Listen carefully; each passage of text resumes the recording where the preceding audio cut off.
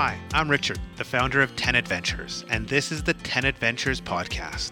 Each week we talk to real people about real adventures as they explore this incredible planet we all live on.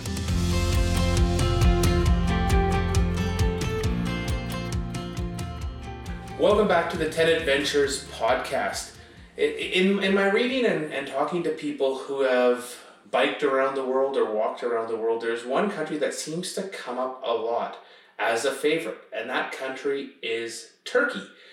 People are always amazed by the diversity of landscapes, the culture, the food, the beauty, the history, but what they mention most of all is the kindness of the Turkish people.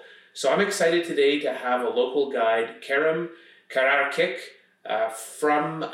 who works in Turkey, on the podcast to share more about what makes Turkey so great. Hi, Kerem. Welcome to the podcast. Hi, thank you. So to start with, Turkey suffered a devastating earthquake in February, and I wanted to know how things were in the country right now, and is it still a good time to visit Turkey in 2023? Yeah, it actually, maybe for that sole reason, is a good time to visit Turkey because, first of all, let me just say that Turkey is a really big country, and the earthquake area was really huge. A big area was affected, but there are many parts of Turkey which are totally not affected by this particular earthquake. Many people now who lived in that area have moved to other places, for example, like where I'm living, Cappadocia, and they need jobs. So tourism is a very, very good opportunity for these people because tourism requires a lot of part-time job works. So these people who just cannot find work in their home places anymore, just came to other places like Antalya, Cappadocia, mainly touristic areas. And if there is a lot of travelers coming to Turkey, it will be also helping the victims of the earthquake in an indirect way. What a great thing. You can actually have an incredible holiday, enjoy the beauty, the sun, the sights of Turkey, and help the country recover from the earthquake. It's rare you get to travel and relax and also help people. You've been a guide. You work with lots of foreign travelers. What do you hear from them? Like, why are people so enamored with going to Turkey? First thing comes to mind is the fabled Turkish hospitality, I think. Because in Turkey, it's really a tradition, the hospitality. It's like something part of the culture that really guests are to be treated well. And even though tourism is now a huge industry, it's an industrial thing, still, in many places in Turkey, maybe with the exception of like really big 5-star, 7-star holiday villages and things like that, many people will treat you like guests, not tourists. I think this is what makes people feel the most welcome. Yeah, and that's exactly what I've heard and what I've read, that people doing an around the world bike trip will be stopped on the side of the road and be given melons or invited home for dinner with a local family. It's definitely not something you hear of very often in Europe or here in North America. I'd like to talk a little bit about some of the bucket list trips in Turkey. And the one I've always been interested in is the famous Lycian Way. Do you want to maybe describe a little bit about what that trek entails? Sure. The Lycian Way, first of all, it's the Lycian Way, not the Lycian. I know. When I said, I thought, have I said it right? I've only ever read about it. And then, I said it wrong, obviously. It's like almost a 200 years old mistake, which is why it is so difficult to correct now. So this mistake was first made by the travelers who came to Turkey in 1850s. Oh, wow. And they mispronounce it. So now the whole world knows this area as Lycia or Lycia. So it's not an uncommon mistake. That's very, very hard to correct now. But the word comes from the Hittite language. The word for light, looked. So Lukia means the land of light. So the Lycian Way is a series of old roads from many different civilizations and time periods. Roman roads, Greek roads, Ottoman roads, migration routes from different peoples. So all of these roads connected to each other under the concept of the Lycian name, because the peninsula, the place where this all happens, was called the Lycian Peninsula or the Lycian area in the ancient times. And this was made by a British Turkish lady, British origin. Now she's a Turkish citizen as well, Kate Clow. She has been living in Turkey for a long time and she fell in love with the old roads. And she decided to create this long distance walking route, which is 510 kilometers long. She completed this in the year 2000, funded by one of Turkey's biggest banks as a project for the new millennium. So she was funded by it because she won, and there was a competition, like a project competition, and her project was one of the winners. So she made this long distance walking route with volunteers, with people who want to help over a period of 2 years' time, finding these routes, connecting them together, cleaning them, sometimes carving out with shovels and with picks, in places. And in the end, the result was a big success. It's visited every year now, more than maybe 20, 30,000 people. I don't know exact recent numbers, but it passed the 10,000 per year mark long time ago, years ago. And it's been described as one of the best 10 walks in the world by many magazines and newspapers. So yeah, this is the Lycian Way in very short. What's the best time to walk the Lycian Way? The best time to walk the Lycian Way is either in the spring or late in autumn, because the summer months are really, really hot there. So you wouldn't enjoy walking anytime after June and before maybe mid-September. September, October, even November is a very nice time, and April and May are really good times to be there. And winter is also kind of nice, but you have to be lucky because in the winter it can be very, very rainy. Oh, really? And then how hard is it? You mentioned it's 510 kilometers. What can people expect? Is it, lots of ascent and descent, or is it, fairly flat? It's not fairly flat. There is lots of ascent and descent. It's in parts it's an undulating path. You can accept up to like 700-800 meters climbing per day. The thing I think which makes it difficult for most Europeans and for most Americans is that the path is not like the paths you are used to in Europe. It's not all smooth and well worn. It's quite rocky in places. Sometimes there are like large stones on the path, so walking and footing is not so easy as the well worn paths in many countries in Europe. Oh, wow. I didn't realize that. When you're doing the Lycian Way, do you have to bring a tent, or are there villages you can stay in every night? You could bring a tent, but almost now, I think every night, maybe with an exception of 1 or 2 nights, you can find a place to stay in the villages. The villagers have really adopted this Lycian Way. They like it a lot because it brings people to mountain villages. Otherwise, nobody would visit. And to be honest, they were kind of dying out because young people didn't want to live in the mountain villages anymore. So the Lycian Way brings people and work and money into these villages by very small scale and eco-friendly tourism. So the villagers, most of them, really like it, and so they have really adapted very quickly to the Lycian Way by opening their own houses as guest houses, and then slowly starting to build small bungalows next to their houses in the garden. And so now it's very kind of small scale and nice accommodations all along the Lycian Way. It sounds really authentic that, you're not staying in massive hotels. You're getting to know individuals and their families and seeing how mountain life has been for centuries, because this is an area that hasn't been, up until recently, exposed to lots of foreign tourists. Would you say that's a fair statement? Exactly. It's yeah. There are of course places sometimes when you come by a seaside place, like a very famous holiday place, other than the walkers, like for example Çıralı, which is in the middle of the Lycian Way.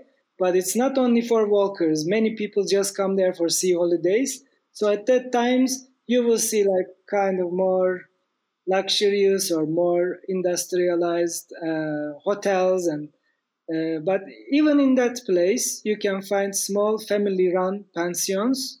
In many other places, especially when you are a little bit off the beaten track and going up the mountains or little mountain villages, it's basically one family who runs the place and it's just their family business and probably next to just to their home where they live. I think that sounds great. And I think that's, you mentioned it, it's a way of sharing the benefits of tourism throughout, a country. Instead of everyone just going to Istanbul or going to a beach resort, it brings tourists to different parts of the country. It makes it much more sustainable because people are walking between villages as opposed to flying or busing. It really is a success story in terms of diversifying the economy and helping people that were struggling to have an income. Yes, it is. And it's also nice because it's a really long walking route, so 510 kilometers from one end to the other. And even though there is like 25,000, maybe even more people visiting it per year, people don't come in masses. So small scale, little family run businesses can still handle it. So they don't have to entertain 300, 400 guests in a night so that they have to become industrialized, like in tourism wise. So people still come in like 5 people, 10 people groups or couples, individuals. So the most of the places can remain small scale and nice. Is there a part of the Lycian Way that you like the most? Over 510 kilometers, it's probably pretty diverse. But are there some places that you really like? Yes, I like area around the big mountain in the middle. There's a mountain called, Turkish name is Tahtalı Mountain, but the ancient name is Olympos. It's one of the many Olympos mountains in the old Greek geography. It is 2,365 meters high, and the 2 days of or 3 days of walking, starting from sea level, climbing up to the mountain and going to the other side, are one of my favorites. Because I like the mountains a lot. But also the part from Faralia, starting going up to the Kabak, down to the Kabak beach, and there from up to the mountain villages of Alınca and Ge village are really nice stretches, I believe. And the part around Çıralı and Kaş are also very nice. There are lots of favorite parts. You mentioned going down to the beach, and you do have some parts of the walk where you're near the water. Is the water going to be warm enough to swim in either spring or autumn just to cool off? Or do you recommend a specific time to go if you want to combine I love to combine swimming and hiking when I'm on the Mediterranean coast. Yeah, in the spring, it depends on the day. If it's a sunny day, it's, yeah, definitely a swimming day because seawater is getting warm enough already. But for autumn, that is even better because through the whole summer, the water got warm and it doesn't cool off so quickly. So even when the day is a bit cloudy or something, you could still swim in the autumn. And in the spring, most of the days, if it's a sunny day, you can swim. I love the sound of it. There's nothing better than after a hard day of trekking to go and jump in like a warm ocean and float and swim around. It really is such a great experience. We've talked a lot about the Lycian Way. I'm interested in some of the other great trekking in Turkey. Are there some other routes that you think travelers should know about? Yes, my all-time favorite, my definitely favorite part of Turkey, which is also very little known by foreigners. Mostly Turkish people go there. It is called the Kaçkar Mountains. It is in the northeast of Turkey. It's between the cities Trabzon, Rize, and Erzurum. It's a mountain range going towards Georgia, going toward the border of Georgia. So the northeast corner, really. It is very untouched, not totally untouched, unfortunately. Recently, they have been building more roads, and maybe sometimes some mining companies will come too, but still, it's one of the most untouched parts of Turkey because the mountains are a bit higher. The highest peak there, Kaçkar Summit, is 3,937 meters. And the mountains climb really high from the sea level very quickly in a matter of 30-40 kilometers from 0 to 4,000. The mountains go up.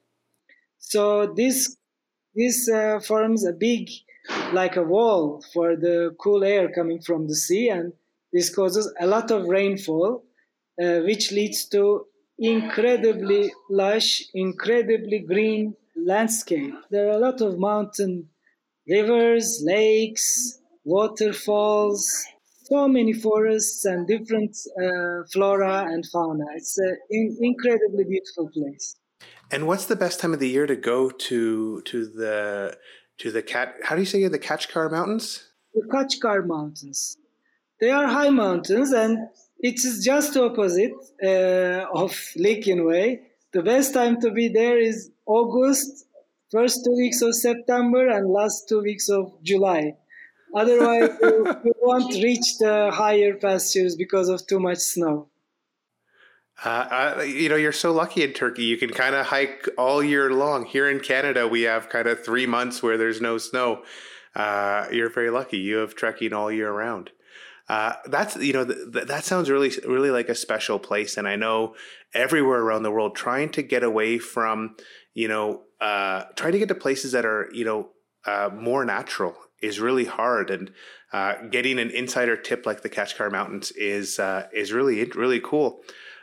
Are there any other trekking destinations you recommend in Turkey? For easier walking, for people who don't like any strenuous or difficult walks, I can definitely recommend Cappadocia. Cappadocia is also a very special landscape, unique volcanic landscape with amazing rock formations. And we have nice valleys in here where you can do like 3-4 hour walks, and the walks are not too much climbing or going down. Walks are easier there. So, and also very accessible. Like if you get tired in the middle of a walk, there is always a way out and to catch a transfer or to get somebody to pick you up. So if somebody is looking for like some nice, easy hikes with amazing landscape and beautiful views, then I would suggest Cappadocia. Now, I've always seen all those hot air balloons in Cappadocia, and I've always wondered, what's the background? How come there's so many hot air balloons specifically in Cappadocia? That all started with a British lady and a Swedish or Swiss, I'm not sure, guy. But they were a couple. They were living in Cappadocia, and they started the first hot air balloon company in Cappadocia.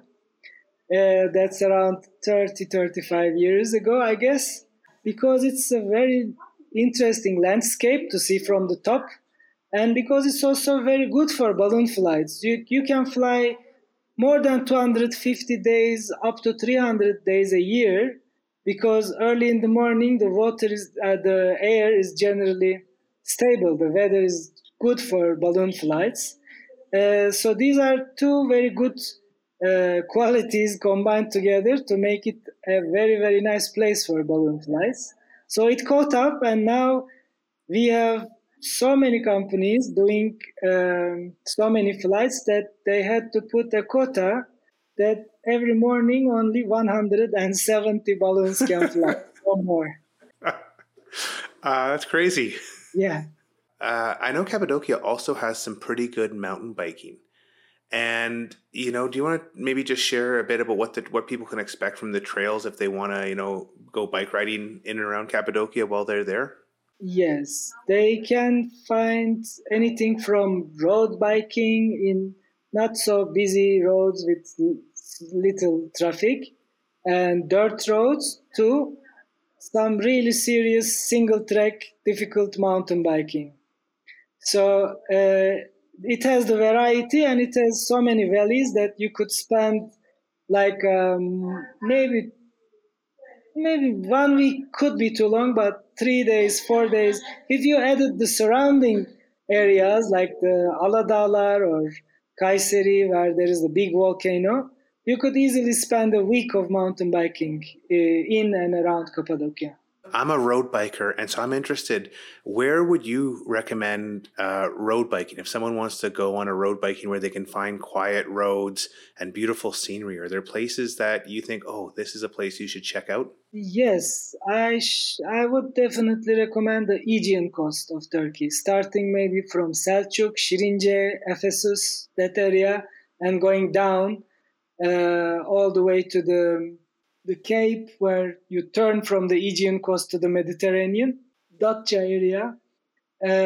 So also around Dalyan and Kaunos, these places, the southwest corner of Turkey, generally speaking, but the Aegean side of it, not the Mediterranean side of it. Is that part of Turkey? Is it quite rainy or is it quite dry? Like, is there a certain time of the year to go where you can get kind of warm, dry temperatures?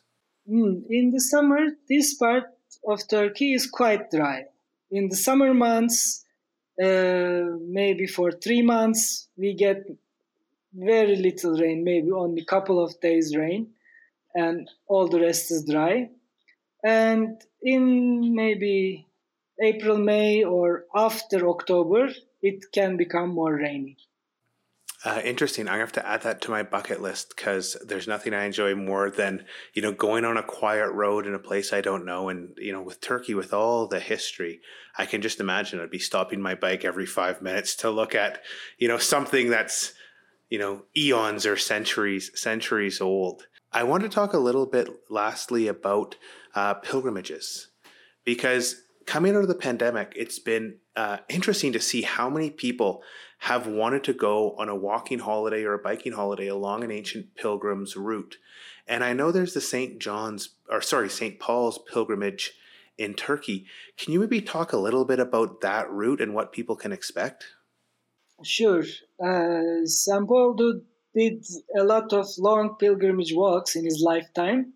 This one follows his second pilgrimage walk. He started from Cyprus. He landed somewhere near Side, today's ancient sites of Side. And then he walked up all the way to Antioch of Pisidia, the Pisidian Antioch.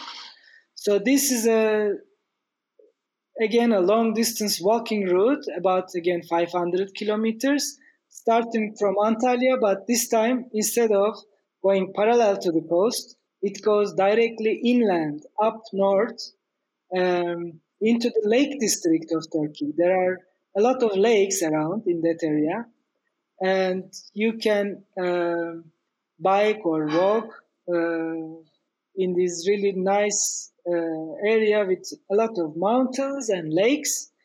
After Antioch de Pisidia, St. Paul in one walks, he continued back towards his hometown Tarsus, and in the other one he went further on to Alexandria Thrace, and then he crossed to Greece, today's Greece, and then he went all the way to the Rome. And there is a rough idea, maybe in the following years, to make it a whole continuous road from all the way from Rome to Jerusalem, a big pilgrimage walking route. And Kate is, I think, involved in this work at the moment, but I don't know how it is going and when it will be ready. It's a really huge project.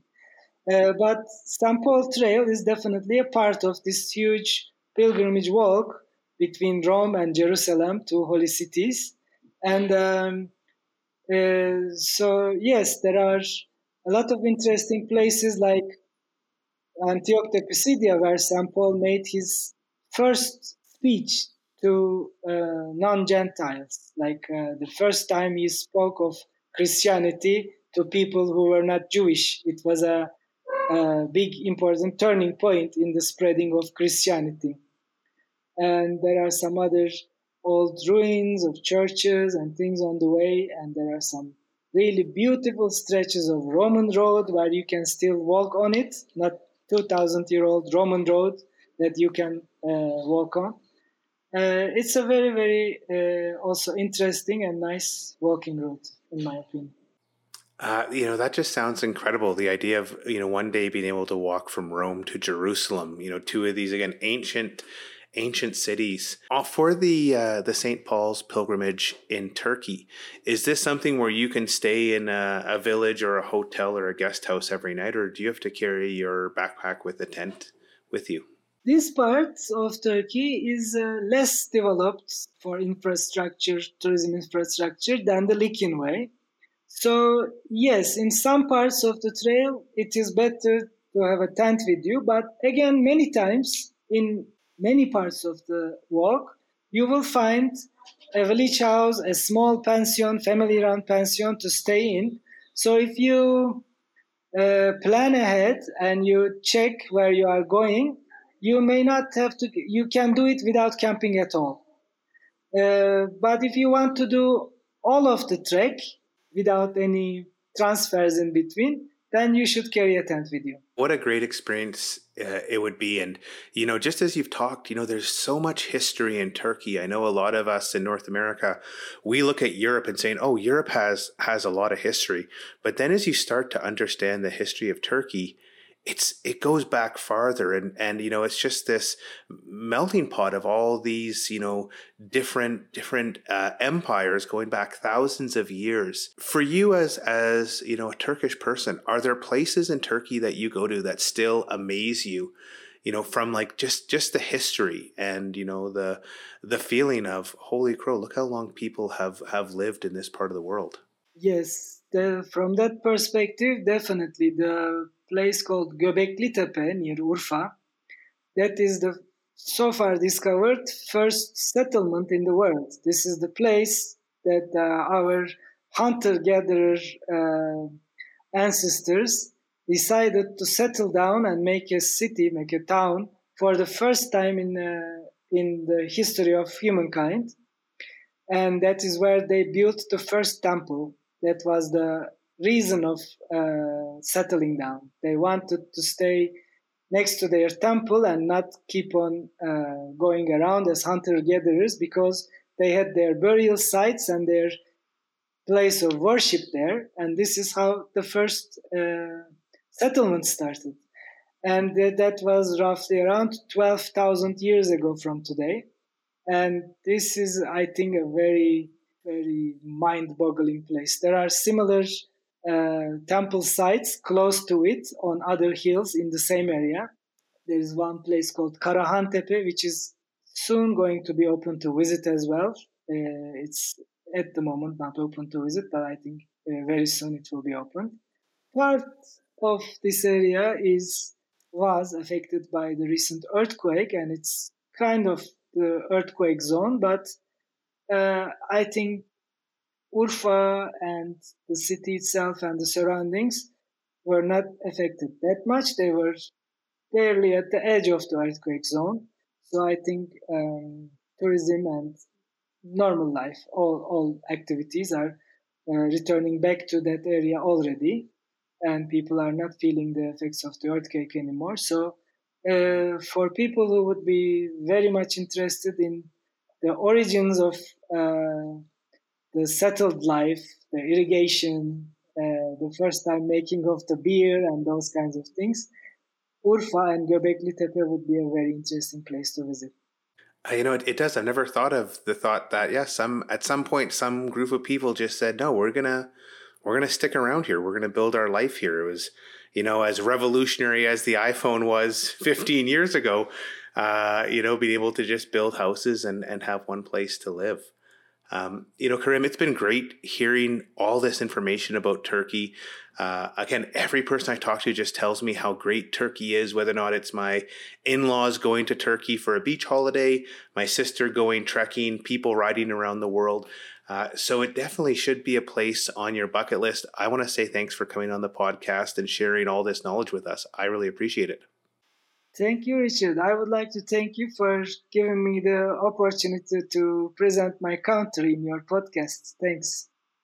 It's definitely been our pleasure. And if you want to learn a little bit more about some of the places Karim was talking about, I'll put some links to some tours that go through these areas in the show notes, so you can get a feel of what these places look like. Because the words are spectacular, but when you actually see photos, it's sometimes hard to believe. Like, holy crow, this exists.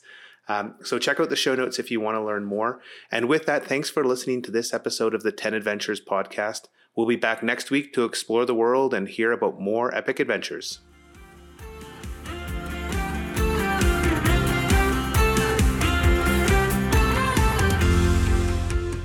Listen to other episodes of the 10 Adventures podcast on Amazon Music at amazon.com/10adventures.